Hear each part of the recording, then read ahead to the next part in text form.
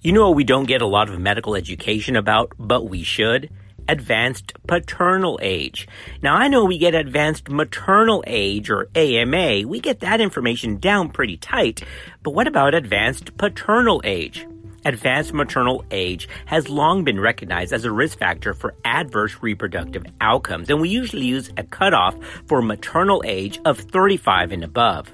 And some of these reproductive risks with advanced maternal age include infertility and miscarriage, autosomal aneuploidy, and certain obstetric complications like gestational diabetes, preeclampsia, fetal growth restriction, and of course, preterm delivery. But advanced paternal age is not innocent in this either. So in this podcast, we're going to review some of the reproductive risks and possible birth outcomes in couples that have advanced paternal age.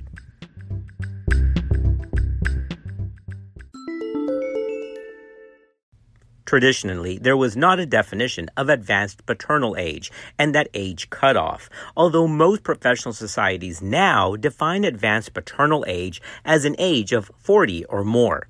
The trend to delay childbearing has resulted in older maternal and paternal age. As a result of increased life expectancy, increased divorce and remarriage rates, and increased access to artificial reproductive technologies, the age of fathers has increased. According to the National Vital Statistics Report, the birth rate among 35 to 49-year-old American men in 2015 was 69 per thousand, compared with 42 per thousand in the 1980s. Because of this increasing trend, the American College of Medical Genetics has defined advanced paternal age as an age of 40 or older at the time of conception. The American Society of Reproductive Medicine, or the ASRM, has also established the age of 40 as the upper age limit for sperm donation. Other societies, including ACOG, the National Society of Genetic Counselors, and the International Society of Prenatal Diagnosis, have not published formal practice guidelines on this subject. And so for this reason, we decided to do this podcast to bring medical education to this more common issue. Now, here's a clinical pearl that you may not be aware of. Even though men can father children throughout their lifespan, several studies have shown that natural fertility rates actually do decline with paternal age. A survey of over 8,000 pregnancies in the UK found that conception during a 12-month period was 30% less likely for men over the age of 40 compared with men younger than the age of 30. Additionally, and just as interesting, not only is there a decline in fertility with advanced paternal age, but there seems to be an increased rate in miscarriage as well. There are likely multiple factors that contribute to the increased rate of infertility and spontaneous miscarriage associated with advanced paternal age. One explanation is that increasing paternal age negatively affects sperm quality.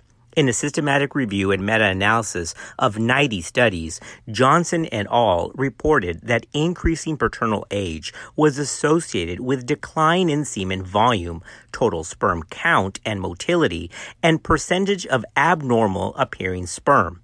Although many of these parameters are not directly correlated with reproductive outcomes, DNA fragmentation has been independently associated with infertility and lower live birth rates.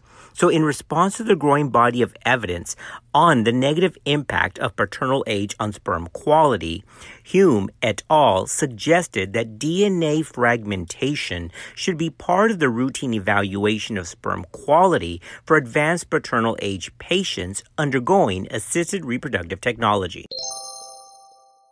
Unfortunately, these outcomes are not just related to spontaneous conceptions, but carry over to artificial reproductive technologies. Several studies have demonstrated that advanced paternal age may negatively impact artificial reproductive technology outcomes. In mostly retrospective studies, advanced paternal age has been associated with poor embryo quality, reduction of fertilization and implantation rates, and reduction in pregnancy and live birth rates. But here's the good news. Not all of the studies consistently demonstrate this poor association between advanced paternal age and advanced reproductive technology outcomes, because most of these studies are retrospective and are very small numbers, so that's good news. Also, it's hard to control one of the chief confounding factors, which is the effect of maternal age on these outcomes.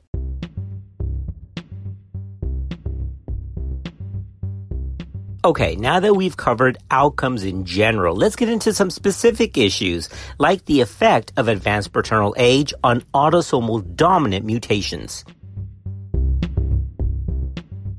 Mom deserves the best, and there's no better place to shop for Mother's Day than Whole Foods Market. They're your destination for unbeatable savings, from premium gifts to show-stopping flowers and irresistible desserts. Start by saving 33% with Prime on all body care and candles. Then get a 15-stem bunch of tulips for just $9.99 each with Prime. Round out Mom's menu with festive rosé, irresistible berry chantilly cake, and more special treats. Come celebrate Mother's Day at Whole Foods Market. Advanced paternal age is linked to de novo point mutations that are autosomal dominant. The most characteristic, of course, is achondroplasia. So remember, achondroplasia, and it's linked to advanced paternal age. Although the population risk of achondroplasia is about 1 in 15,000, the risk increases to 1 in 1,250 in men who are between the ages of 50 to 54. In addition to this association of autosomal dominant defects, there's also an association with X-linked diseases. Advanced paternal age may be associated with increased risk of spontaneous germline mutations in X-linked diseases. There is evidence that the offspring of women who were born to older fathers have an increased risk of X-linked disorders like hemophilia A and B. Duchenne muscular dystrophy, Hunter's syndrome, and Lesch-Nyhan disease have also been linked to advanced paternal age. The mechanism that leads to de novo germline mutations in X-linked disease is unclear, and there's not been corroboration in follow-up studies that evaluated the risk of advanced paternal age and the X-linked disease status in their grandchildren. So again, that relationship with advanced paternal age and X-linked disease remains slightly controversial and weak. There's also an issue with copy number variants, or CNVs. All pregnancies are at risk of genomic copy number variants, and that's regardless of maternal or paternal age. However, some data suggests that the risk of copy number variants may actually be increased in the offspring of advanced paternal age men. Nonetheless, further study is needed to determine if advanced paternal age truly is associated with the increased risk of copy number variants. Now, here's what's equally as disturbing.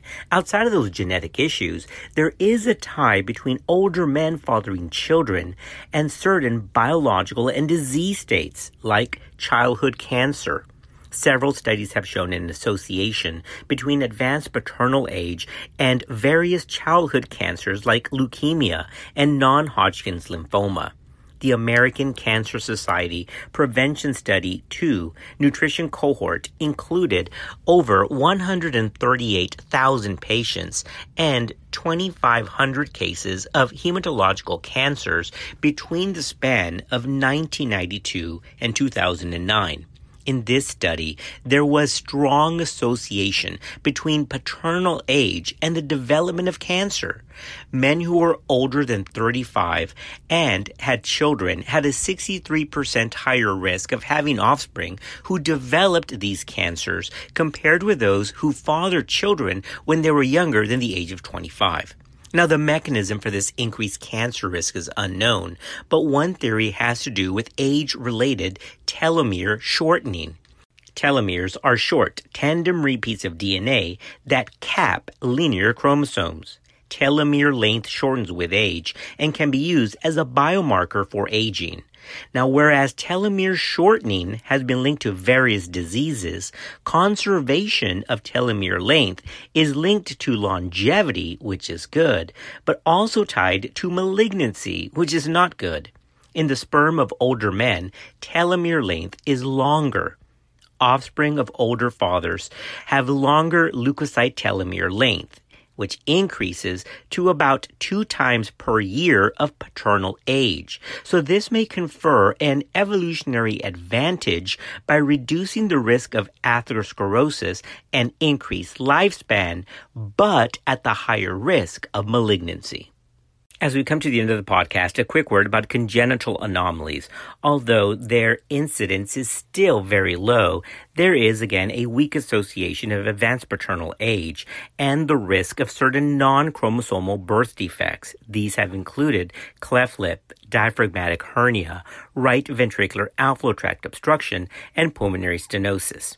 Lastly, before we get into genetic screening and counseling, a quick word about neurodevelopmental and psychiatric conditions in the offspring born to fathers of advanced paternal age. Some studies have shown an association of the development of schizophrenia, autism spectrum disorder, and altered neurodevelopmental outcomes in children fathered by men who are advanced paternal age. Well, now that we come to the end of the podcast, a quick word about genetic screening. Remember that ACOG states that all women should be offered the option of diagnostic genetic testing if they so desire. But it is important to give the couple counseling that karyotype and prenatal microarray analysis does have some limitations in regards to autosomal dominant mutations.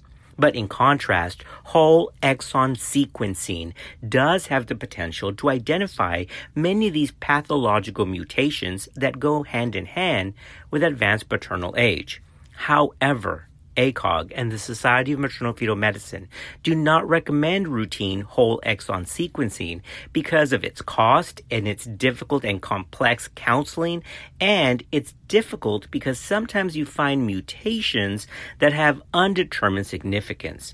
So as of right now, further study is needed to ascertain the benefits, risks, and the limitations of whole exon sequencing, even in cases of advanced paternal age.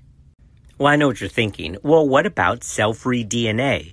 Well, that's of particular interest to couples with advanced paternal age because cell-free DNA can have a specific Well, I know what you're thinking. What about cell-free DNA? Well, of particular interest to couples with advanced paternal age who desire screening is the cell-free DNA complete screening panel. This panel, which is commercially available, screens for about 30 genetic conditions, and it can include some de novo autosomal dominant issues. Now, although internal and unpublished validation studies have been conducted, there are no large-scale prospective trials to assess test performance in clinical practice. So as such, the test characteristics for the detection of these rare conditions is actually unknown. Given the low prevalence of these conditions tested, the positive predictive value of such non-invasive screening is likely to be very low. As is true for all forms of non-invasive prenatal screening, confirmation of any abnormal test is required before pregnancy management plans are altered.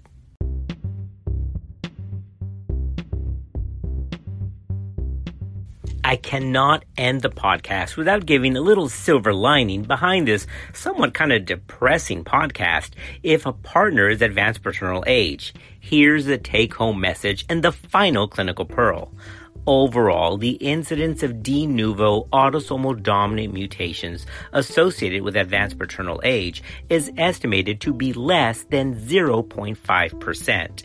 These mutations are not evaluated by conventional prenatal diagnostic testing, but may be identified by whole exon sequencing, and if the couple has informed consent, that may be done in the appropriate setting.